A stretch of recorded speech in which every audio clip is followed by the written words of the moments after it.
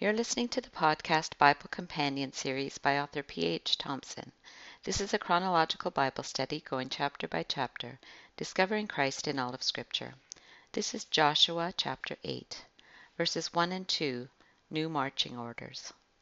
Having suffered a catastrophic defeat at Ai because of Achan's sin of theft of forbidden things, now that they have punished the offenders, God issues new orders. Then the Lord said to Joshua, "Do not be afraid, do not be discouraged. Take the whole army with you, and go up and attack Ai. For I have delivered into your hands the king of Ai, his people, his city, and his land.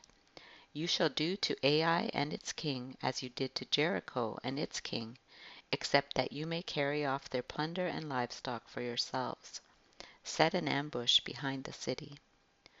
So first God addresses Joshua's feelings as he considers what they are to do. He tells him not to be afraid or discouraged, and these are normal responses to what has happened. It could reflect on him as their military leader. But the reason he shouldn't fear or be discouraged going forward is because God has a strategy for the conquest of this city. The first time they attempted to take Ai, they didn't even consult God. This time he directs the battle. First, they are to take the whole army up, not just less than a tenth as in the first attempt. He has 30,000 soldiers in the main army, a decoy group, and another detachment of 5,000 men to prevent Bethel, only a mile and a half away, from helping Ai. All in all, the army of Israel is about 40,000 strong, according to Joshua 4:13, while the entire population of Ai was only 12,000, according to Joshua 8:25. The fall of Jericho involved both the miraculous and the mundane military effort, and this one would be purely military, but there would be no losses on Israel's side because the battle belonged to the Lord. God also allowed them to take any spoils of war this time, in contrast to Jericho, the first city taken. The outcome is certain.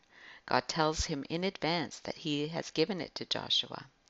It is spoken in past tense because the victory is sure. And this is still true today. God's promises can be relied upon, yet his people must be faithful and obedient. When it is taken, Joshua is to treat the king and the people of Ai in the same way as they treated Jericho, with the exception of the spoil. They are also to set an ambush behind the city. Verses 3 to 8, the battle plan. So Joshua and the whole army moved out to attack Ai.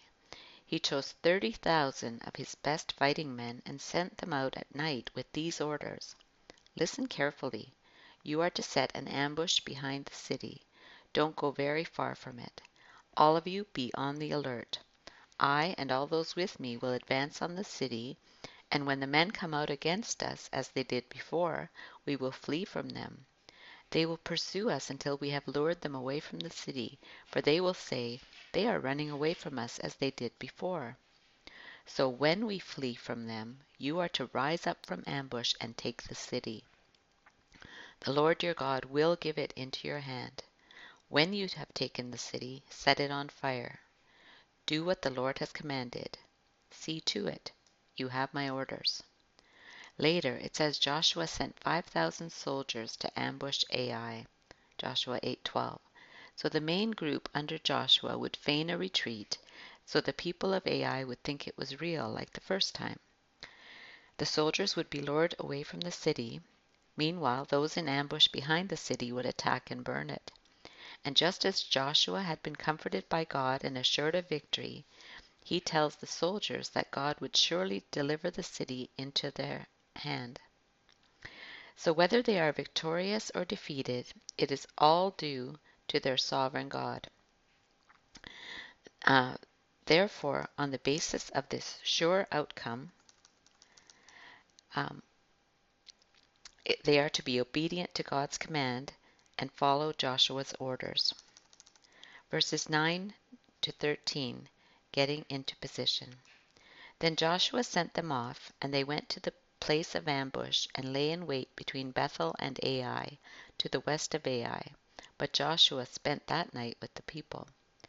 Ai was a town west of the Jordan, located in the hills east of Bethel.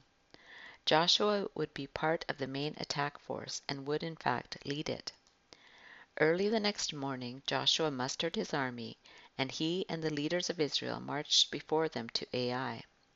The entire force that was with the law is to be read publicly. Assemble the people, men, women, and children, and the foreigners residing in your towns, so they can listen and learn to fear the Lord your God and follow carefully all the words of this law. Their children who do not know this law must hear it and learn to fear the Lord your God as long as you live in the land you are crossing the Jordan to possess. And in Joshua 1:8, God told him, "Keep this book of the law always on your lips, meditate on it day and night, so that you may be careful to do everything written in it. Then you will be prosperous and successful." And this was a rededication to the covenant with a new generation. God had been faithful to them. Now they were recommitting themselves to be faithful to Him.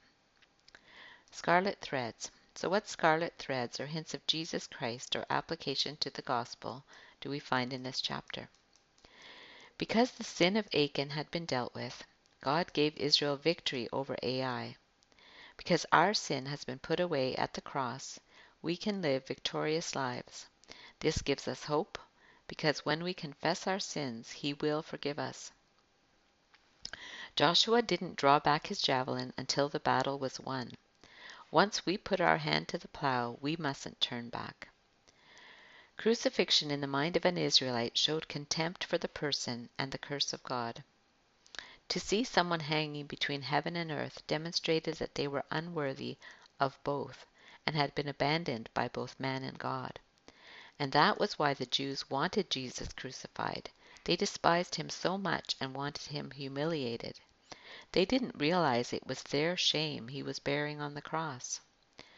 If a person's body was hanged on a pole after death as a public example, it was to be removed by sundown and buried.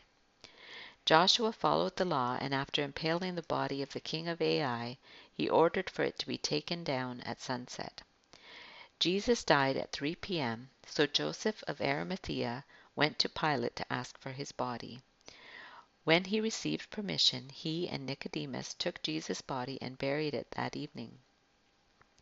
In Jesus' case, they didn't want his body left on the pole when they had an opportunity to take it down and bury it before sundown. A person hanged in such a way was accursed by God. If we are relying on keeping the law perfectly to find acceptance with God, we are under a curse if we fail to keep it fully.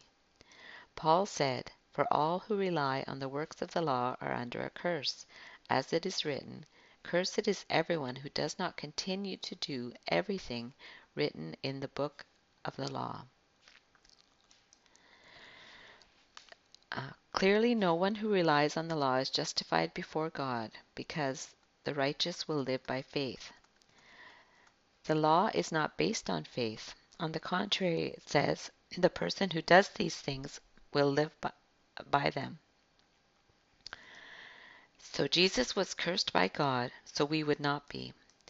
Christ redeemed us from the curse of the law by becoming a curse for us, for it is written, "Cursed is everyone who is hung on a pole." So rather, instead of being cursed, we are blessed. He redeemed us in order that the blessing given to Abraham might come to the Gentiles through Christ Jesus, so that by faith we might receive the promise of the Spirit. So to celebrate this second victory in the Promised Land, the Israelites stopped to have a religious ceremony. We will never suffer if we set spiritual priorities. The conquest generation praised God for His faithfulness in leading them and fighting for them, and they publicly renewed their covenant vows. Because we have been redeemed from slavery to sin, we need to worship God, rejoice, and be thankful. When we partake of the Lord's Supper, we again recommit ourselves to His service. Everyone who was related to the household of the Israelites was to hear the word of God so that they might learn to fear Him. We are to pass on this knowledge of God to the next generation. He wrote the Word of God and then he read it. And both of these things were to be done by the future kings of Israel. If we do these things as well, it improves our retention of these truths. Regular public reading of Scripture exposes people to parts of the Bible they may not read on their own. We need to hear the whole Word of God, both blessings and curses. All of God's people need to hear all of God's Word. To live by the promises of God, we must know the promises of God. At the ceremony, they offered burnt offerings representing atonement for sin, and fellowship offerings representing a renewed relationship with God and with each other. When we celebrate the Lord's Supper, we remember His atoning sacrifice, which brought us back into fellowship with God. We serve a God who forgives, restores, and renews. The company of people who were to listen to the Word of God included foreigners who lived among them. And this showed that the conquest of Canaan was not about ethnic cleansing, because God was concerned that all peoples would worship Him. This prefigured the gospel and the inclusion of the Gentiles with the people of God. The inclusion of Rahab's family and the exclusion of Achan's showed inclusion was related to faith and faithfulness more than ethnicity. You've been listening to the podcast Bible Companion series by author P.H. Thompson. If you enjoyed this podcast, please subscribe and comment. Continue listening for Joshua chapter 9. May God bless the study of His Word.